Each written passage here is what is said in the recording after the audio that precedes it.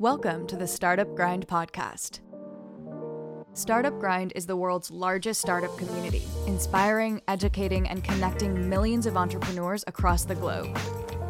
These are the stories of disruptors, innovators, and game changers from the fastest high-growth companies and venture capital firms in existence. Join us as we unpack their strategies, learn from their mistakes, and grow together. There is no time to wait, so let's begin. This episode is brought to you by Oracle for Startups. Hey all, Chris Jonu. Welcome back to the Startup Grind Global podcast. And today we're doing things slightly differently. We have Alex Gordon-Furse, our VP of Sales and Startups, doing a bit of a takeover. He's doing the Founder Series. And what's different about this is we're talking more about tactical lessons from the young and upcoming founders. Predominantly from our startup program, in this case, Flatfile. He interviews Eric Crane, the co-founder and CEO of Flatfile. His mission is to remove barriers between humans and their data, and they're talking specifically on the subject of designing a fundraise. And this is where it's different from the multi-billion-dollar startups, because this is fresh in the mind, the latest strategies, and they talk about how Eric and his co-founder David Boskovic designed a fundraising strategy that enabled them to raise a $7.6 million seed in less than a month. So pretty impressive stuff. I'm sure you'll enjoy it. Let Alex take it away. Welcome everyone to Startup Grind's Founder Series, where we educate our community on highly relevant early stage topics through interviews with founders of our top startups. Today's subject is designing a fundraise. Lessons from Flatfile's first two investment rounds. I'm very excited to welcome Eric today, and the goal of today's episode is to educate other founders in our community on strategies to make their capital raise as efficient as possible, obviously so that they can get back to doing what they love, which is building. So just kicking off with some introductions. My name, before I go to Eric, my name is Alex, and I'm the VP of Sales and Startups here at Startup Grind. Flatfile is another one of our most exciting startups in our program, so let's kick off. Eric, you are the co-founder and COO of Flatfile. You've spent more than a decade in B2B software at both enterprises and startups, contributing in roles ranging from product and engineering to marketing and customer success. And you're joining us from Atlanta, Georgia. How are you doing today? I'm doing all right. How are you, Alex? I'm pretty good. Yeah, I'm pretty good. So let's dive in. I mean, I'd love to hear a little bit more about Flatfile, just to get some context on the episode. Do you want to start by maybe just telling us what is Flatfile and what is the problem that you guys are solving? Yeah, for sure. So what we solve is what we call data onboarding. So if you've ever had to onboard a new customer, not only do you have to train the customer on how to use your software the best, but you also have to train their data on how best to fit into your software system. And so this is typically a challenge that's tough to solve, because your customer has all the right data, but it might not be labeled the right way. It might not be formatted the right way. And so most businesses, especially in the software space, when you need to collect data as a very early touch point with a customer, is a crucial opportunity to show value of your solution. And Flatfile is a bridge between what your customer is coming in with and what you view as the ideal usable structure of data within your platform or application. Amazing. I love that. And did it come from personal experience through those 10 years? Is that something that you and David, your co-founder, had experienced and built off of? Yeah, I think we just got tired of having to solve this problem over and over again at every single business we were at. And I think the last straw was when we were working together at Envoy. Yeah, we were building workplace management solutions. We had no designs to start a data company, but we were frustrated that there wasn't a drop-in data importer that we could use in the application to solve some of the challenges we were running into when it came to onboarding these new customers' data. Yeah, I mean, that's the ideal story, right? You're solving, you are your own customer. So you know exactly where to start. So love that. And so this is obviously a common question, but why do you feel like now is the best time for Flatfile to be solving that problem? Yeah, so we'll touch on this a little bit later as well, but one of the most kind of surprising points that was made during our initial fundraising round was something that we weren't even quite aware of, was the fact that 87% of enterprise data, it lives outside of a database or is not connected to an API. So if you think about the world that we typically live in as startups, you think, oh, well, we've got all these API-based connectors and real-time event tracking, but most enterprises don't live in that world. They have one-off access databases, Excel spreadsheets passed everywhere, fixed width mainframes that they might be dealing with. And because there is this just explosion of the verticalization of legacy SaaS segments. So whether it be in service operations, you see companies like ServiceTitan, or even one that got started a little bit earlier in the CRM space. You're starting to see much more specialization in what software can do and what these SaaS businesses can do. But one of the biggest challenges for them going to market is actually getting access to all of that data that lives in all of these legacy systems or processes. And so that sort of combined with the fact that today it's as easy as it ever was just to bake in machine learning, not as your solution, but as a part of a broader solution to a challenge that a human needs to solve, meant that it was the right time to start Flatfile. Okay, love that. And in terms of you were founded in early 2018, was it? Mm-hmm. Yeah. Okay, so getting into the sort of the fundraising kind of category of questions, I'd love to know, I think between your founding or your foundation and your first sort of pre-seed raise was around a year or just over a year. So could you sort of dive in before we go into how you funded it using, venture capital and so on? How did you sort of fund those early days? What sort of techniques or tools did you use? Yeah, so the most expensive, and I hate using this term to refer to humans, but the most expensive resource, I guess, for any startup is the time of intelligent, well-versed and capable people. And for us, that meant, okay, if we're starting this business, you can spin something up on Amazon pretty cheap or Heroku. That wasn't really the issue. The issue was, how do we get folks to contribute to this to help us define a solution within this problem space? And I got to give all the credit to my co-founder, David, for coming up with this. But basically what he did was he said, well, let's look at a safe note. Like, what is a safe note actually, right? It is just dollars for some future equity stake in the business or dollars back at some sort of discounted rate, right? And so instead of giving out safe notes to investors, we said, hey, can you invest your time in helping us define our business, and we'll give you a safe note in the business. So actually most of our earliest contributors to Flatfile, myself included, were actually working on safe notes in order to, basically fund the business with those people's time and efforts. And then from there, prove out whether or not there was a market opportunity that we should pursue as a full-time funded startup. That's super interesting. So did you guys come up with the idea, or did David come up with the idea himself, or was that based on discussions with, colleagues or people from his network? Yeah, so we were basically talking about how best to do this. And I think David was the one who just came up with the idea, because one of his approaches that he likes to use is a base principles approach, right? So let's get to the core of the problem, right? Okay, we don't have money. So if we don't have money, we need to go get investment dollars. But do you need to get investment dollars? Because what do those investment dollars buy you? And usually at the very earliest stage of a business, it's buying you the time of experts who can come in and help move that business forward, whether it's yourself or whether it's others. And so basically you said, hey, if that's what we need, then let's just take this vehicle, which is normally used to get that capital, and just go right to the source, which is the time of those people who could help contribute to our business.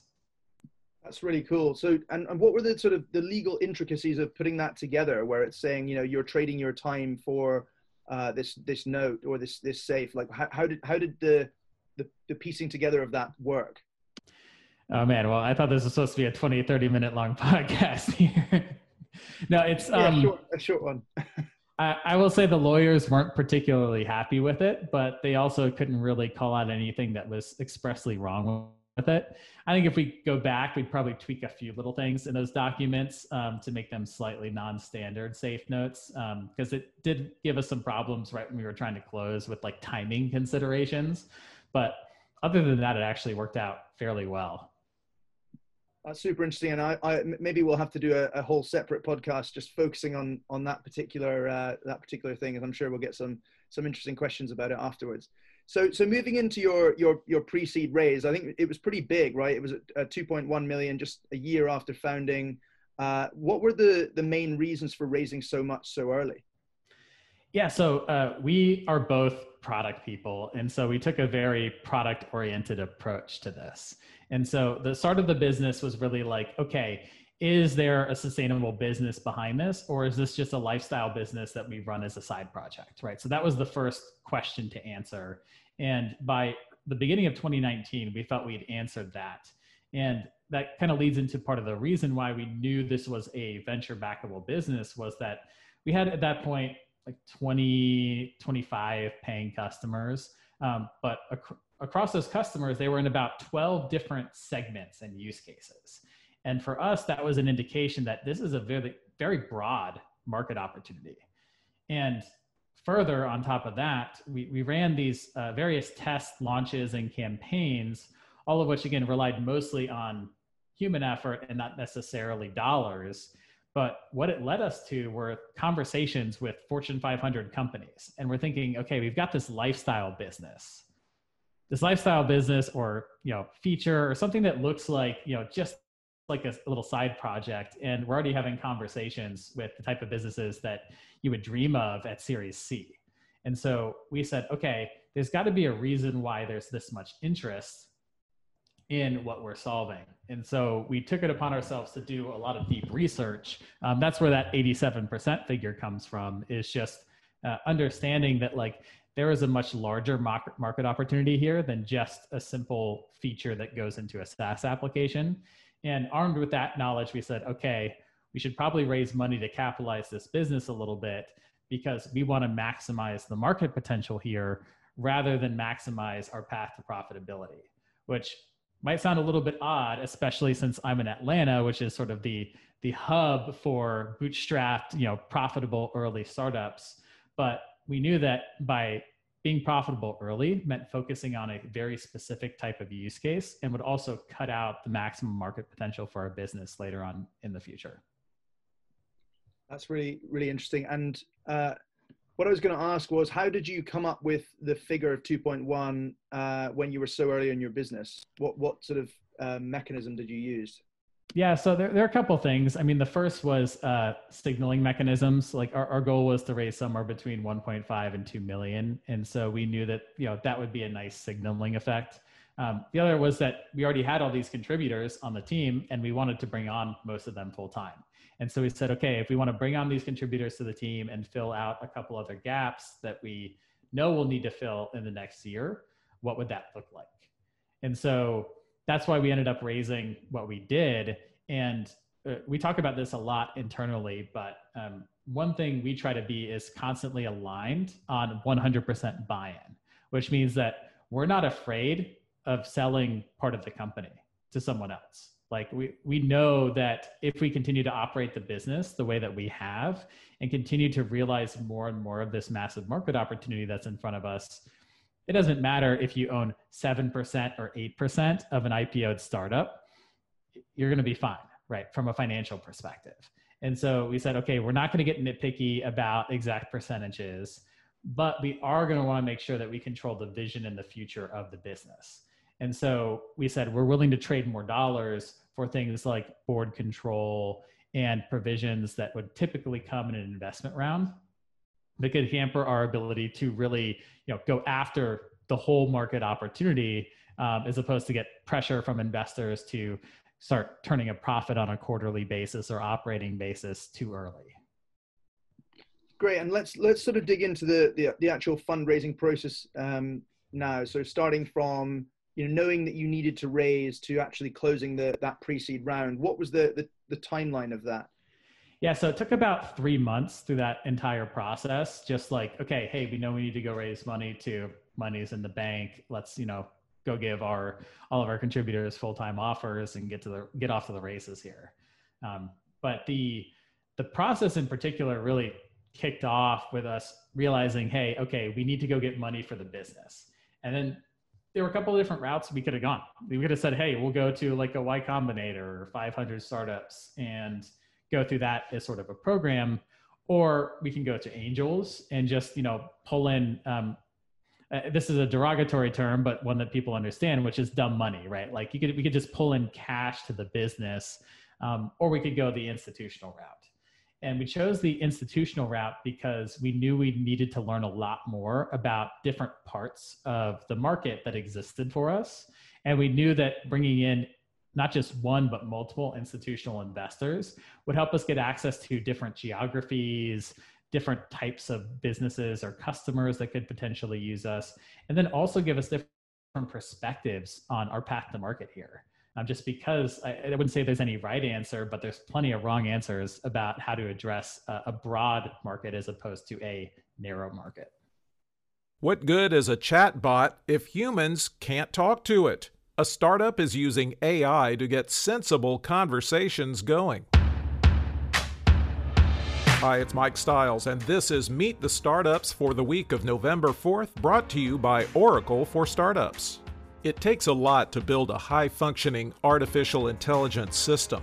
It takes even more to make it communicate with humans. Indian-based startup Light Information Systems rolled out NLP bots to help financial and enterprise customers with a unique, flexible, and yes, conversational AI. It takes more than 40 proprietary algorithms to take NLP bots well beyond what traditional chat bots can do. The system takes in free-flowing conversations and understands unstructured text at human levels. The result is a powerful solution for cross-functional stakeholders and a better experience for customers. Hosting NLP bots on Oracle Cloud aligns and integrates it with Oracle's financial and human capital management products. And, of course, having Oracle Cred opened doors to new customers for Light Information Systems, including South Indian Bank. Meet the Startups asked Light Information Systems' Animesh Samuel what value Oracle adds for startups like his. NLP bots are multifunctional cognitive agents. That means the AI performs multiple functions across various verticals. Hence, our technology partnership with the likes of Oracle opens doors in the financial domain where access for startups are very difficult, if not downright impossible. We, of course, need to be patient and collaborate, but the payoff is definitely worth it. What kind of doors do you think Oracle's technology and relationships could open for your startup? Check out Oracle's startup program at oracle.com/startup. And I believe you told me a sort of small anecdote beforehand, which is that Gaurav from A4 Capital actually went to school with your wife. So either that's serendipity or it's good networking. I'm not sure. But is that the best place to start? Yeah, so it was interesting. Gaurav wasn't the first person I messaged, actually. So we had a very intentional process here, which was that neither of us had gone through the process of raising venture capital before, right? So we didn't know what it was like to put together a pitch deck. We hadn't experienced getting in a room in front of partners and sharing information about our business with them and what they would care about or how to answer questions.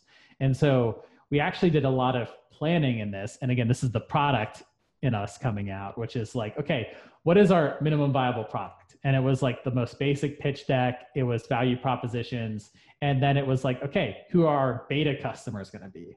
And so it was going to be friendly investors that we knew probably weren't the best fit for us, but as a result would give us great feedback. You know, when you're talking to an investor and they're kind of on the fence, they're not sure about you, they're not going to give you the best possible feedback. But if they know that they're not a good fit for you, they'll tell you everything that they want. So, I mean, we were going to traditional like Series A and Series B type firms where we had personal connections, asking if we could pitch them. And they said, hey, you know what? This is not our sweet spot for business right now, but let me give you some feedback on this. So that helped us rapidly iterate on our pitch, our messaging, and our positioning, so that when we got to the point where we said, okay, we feel like we've got this really well down, let's go ahead and turn that into a formal fundraise. So that first part of the process actually took about 6 weeks of just meeting with investors, iterating. And in the meantime, in the background, what we were doing was we were doing a few little things that were going to increase the velocity of the round when we said, okay, we found our set of institutionals, we're really going to go after them. I love that, the productization of the pre-seed fundraise. That's great. And so how many iterations do you feel like you went through during that 6-week period? Oh man, probably 40 iterations at least over those 6 weeks, sometimes multiple times in a day. And what really helped was that David and I spent a lot of time just practicing with each other over and over again. We would practice, for example, questions. So, hey, if this type of question comes up, Eric's going to answer it. If this type of question comes up, David's going to answer it. And what that helped do was give the impression when we were actually pitching that we were just on the same page, right? It's like, okay, hey, these folks know exactly what they're doing. They're not having to prompt each other. They just know exactly who owns what in the business. And that gives me a lot of confidence in this founding team that they're capable of taking this from this early, pre-seed investment to a sustainable, durable business in the long run. That's an interesting one, actually. Do you think that, obviously, you'd hope that in person that kind of collaboration came off as organic, but do you think is it ever organic? Does it have to be really, in this kind of sort of instance, does it have to be almost manufactured and practiced on that level for it to work really well? Well, people say like Steph Curry is the best natural shooter in the world, right? How much has he practiced? How many times has he shot a three-pointer in practice over and over and over again?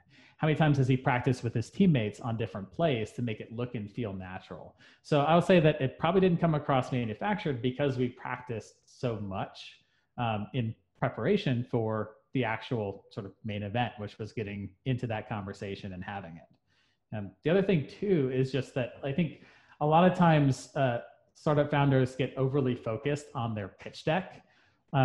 Make the pitch deck good, but don't overthink your deck, right? People are going to look at you. They're going to look at you in the face. And I will say that, yes, we were able to farm out pitch decks and like design it fairly well. David's got a little bit of a design background, so he's able to make it look fairly nice with some, iconography, colors, fonts. But ultimately, the best conversations we had were with people who were looking us in the face instead of staring up at a screen. Yeah, that's definitely understandable. And so when it comes to actually choosing the investors, you said you eventually got to a sort of short list of institutionals that you really wanted to go after. How did you approach that process, this sort of secondary process, and how did you end up choosing the investors that you ended up going with?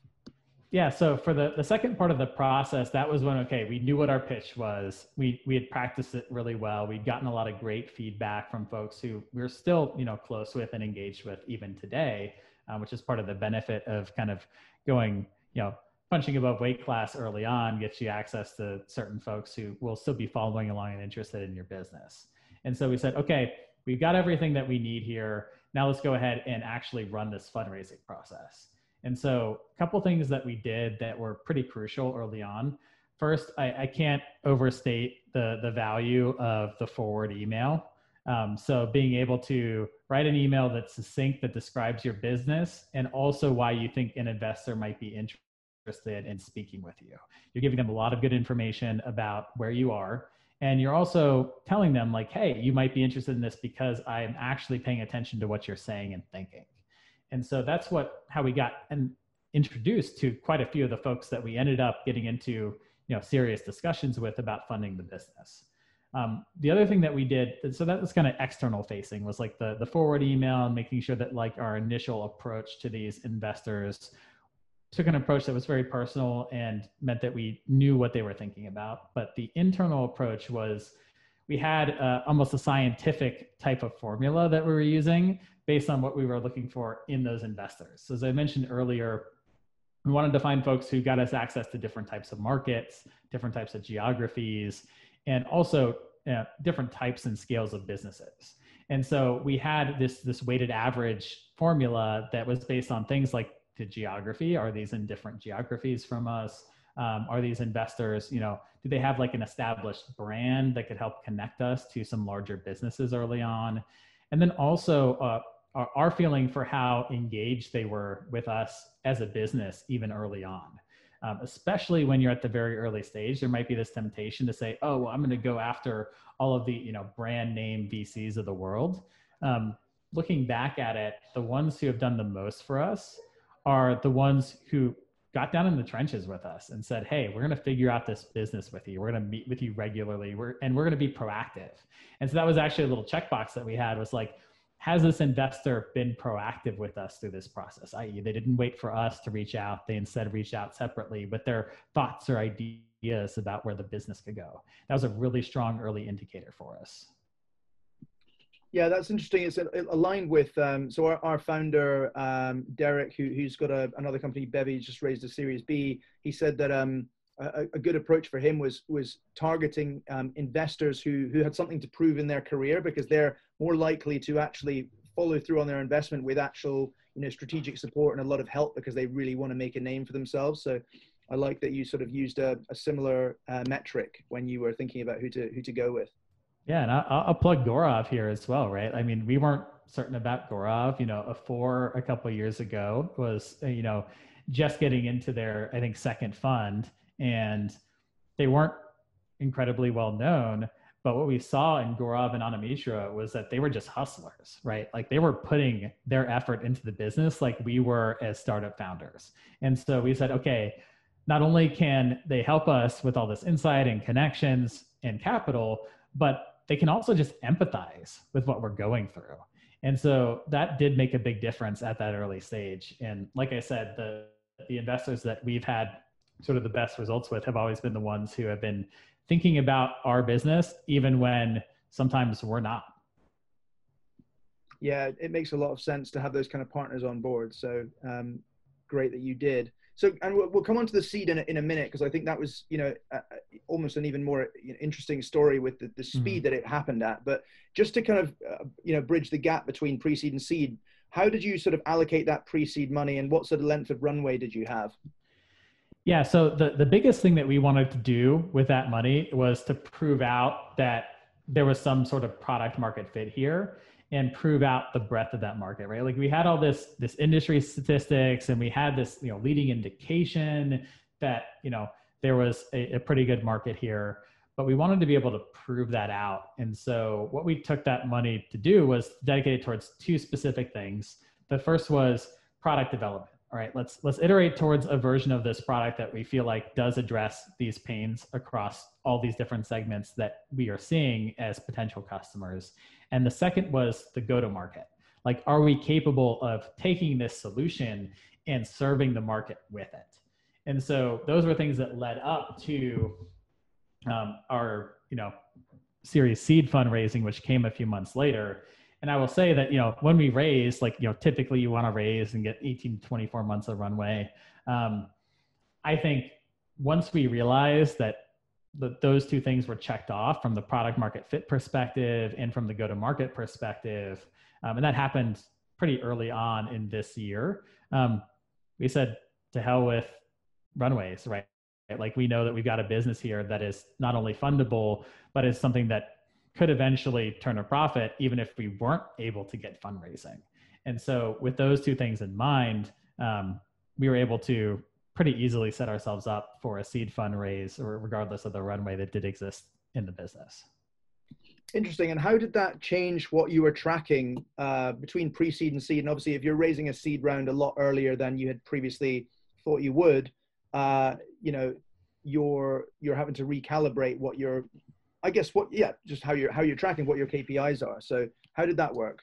Yeah, it all happened so quickly, but basically what we were originally looking at was like adoption and average revenue per customer, right? So like adoption was like, okay, are we getting the types of businesses that we think this is useful for to adopt and use our solution?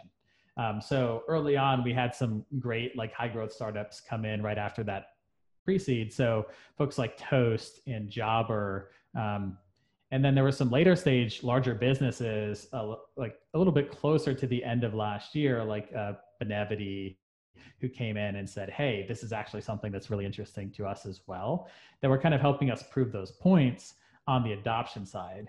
And then on the average revenue per customer side, we wanted to say like, hey, but you can solve a problem all day long, but that problem also has to be worth something to someone, and you have to be able to sell it as a business. So are we able to continue to push up almost month over month, double digits average revenue per customer?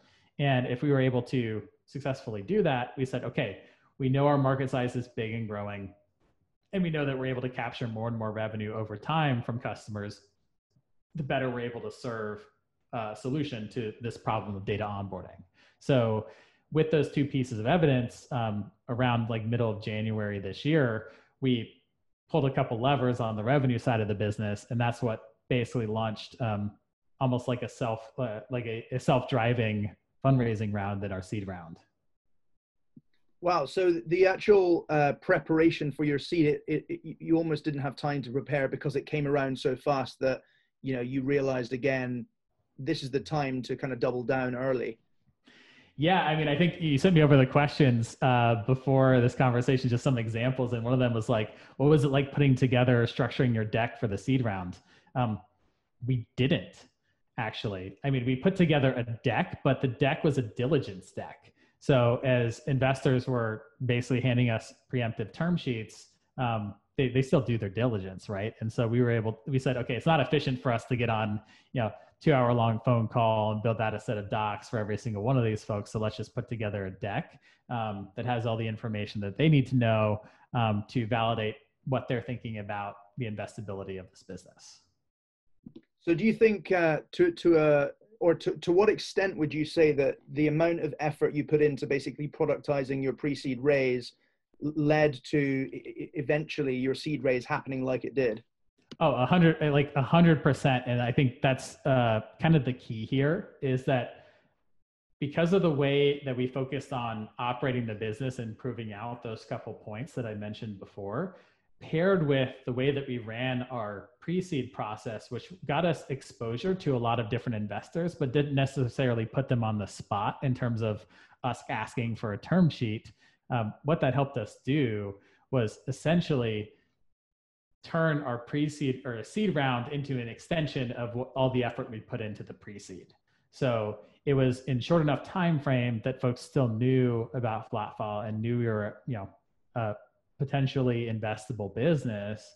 And then we were able to just lean on those connections that we'd started developing in the first round to say, hey, by the way, it looks like we're going to raise some additional capital here based on the sort of evidence that we're seeing in the business today. And do you feel like the initial feedback that you got from those A, B, C investors, reverse engineering that helped you be much clearer on exactly what you needed to do in order to get to the stage where they would become relevant? Oh, definitely. Yeah. So, I mean, we have, and this is what David talked about on the Airtable podcast that he did, which was we actually built out a CRM, not for our own business, but also for our investors. And so we built that in Airtable, and we were tracking information about, okay, what were the things that they said that they cared about? What were the key questions that they had for the business that were unanswered? And so then when we were having some of these follow-up conversations, we were able to speak directly to the things that they were concerned about previously. And that showed not only thoughtfulness, but also just progression of the business, especially in a short amount of time, that got that investment community fairly excited. I mean, you're doing their diligence for them, right? So you're making their job easier, which again leads to the expedition of the whole process. Well, at the end of the day, right, the best preparation you can do for a fundraising round is to have a solid business. And so we focused on having a solid business, answering a couple of key questions that we knew would come up based on what we learned in those previous conversations. And then when we had those questions answered, we went back to the market, or at least we're going to go back to the market, and just got preempted by a couple months.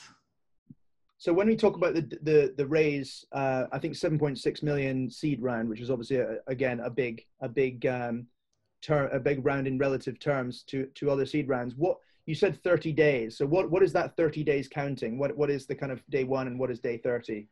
Yeah. So again, we weren't officially fundraising for the seed round. It started with a preemptive offer. So from that first preemptive offer that came in to us actually, getting the first institutional check in that seed round was about 30 days. And you'll appreciate this. We were actually at the Startup Grind conference in February, which is I think the last time I actually was outside of Atlanta for anything anything social or work related, other than a couple trips to New York for the closing out this fundraising round.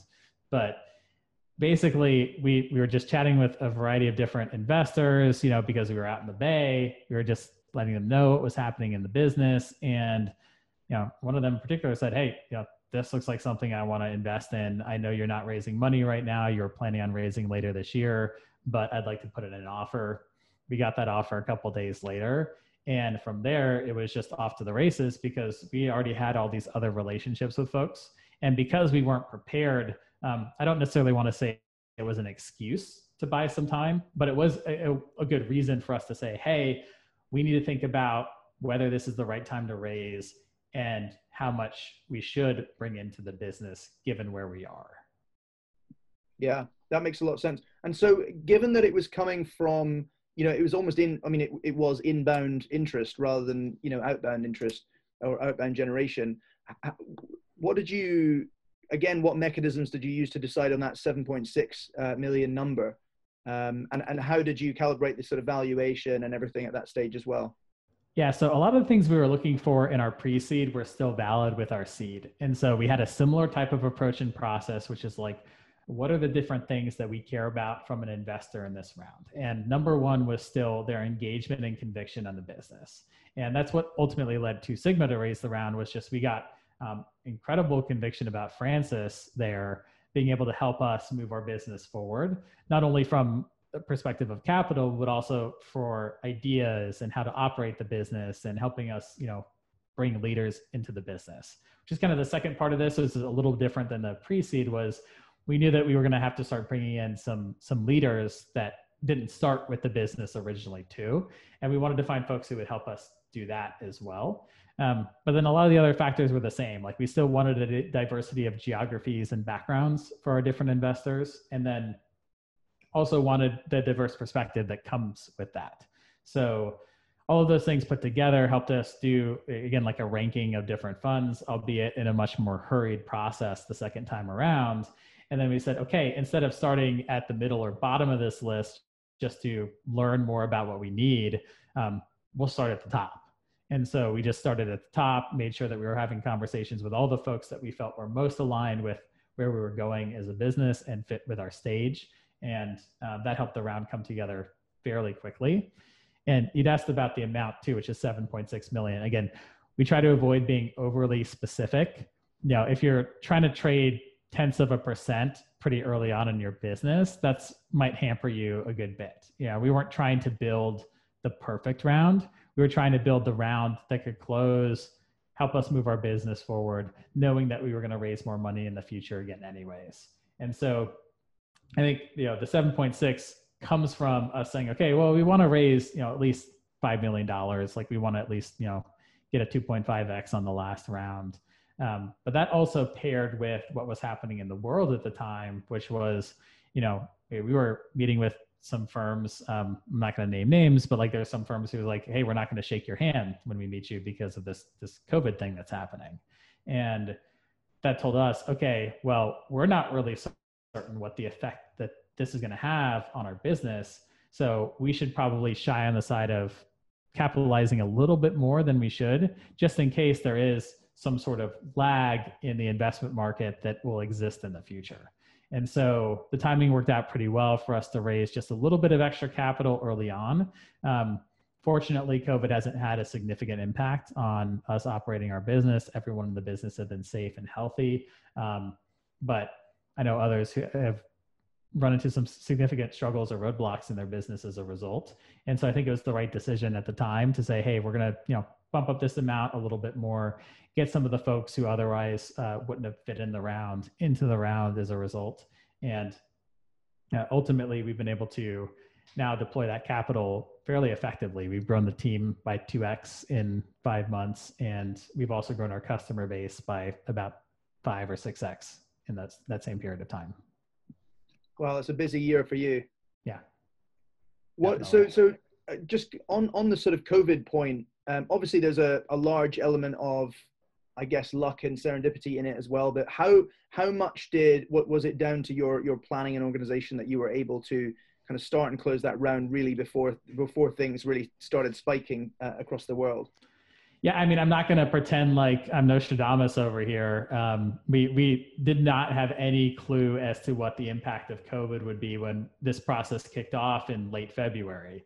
By the time we got to early March, we were thinking about it a lot. It was sort of like, hey, is this going to affect our, our raise? And we talked to the folks who were in sort of leading contention to run that round and said, hey, is this going to affect your decision to invest in our business? Because if so, maybe we should just throw on the brakes and we could go with our originally scheduled plan of raising later on in 2020.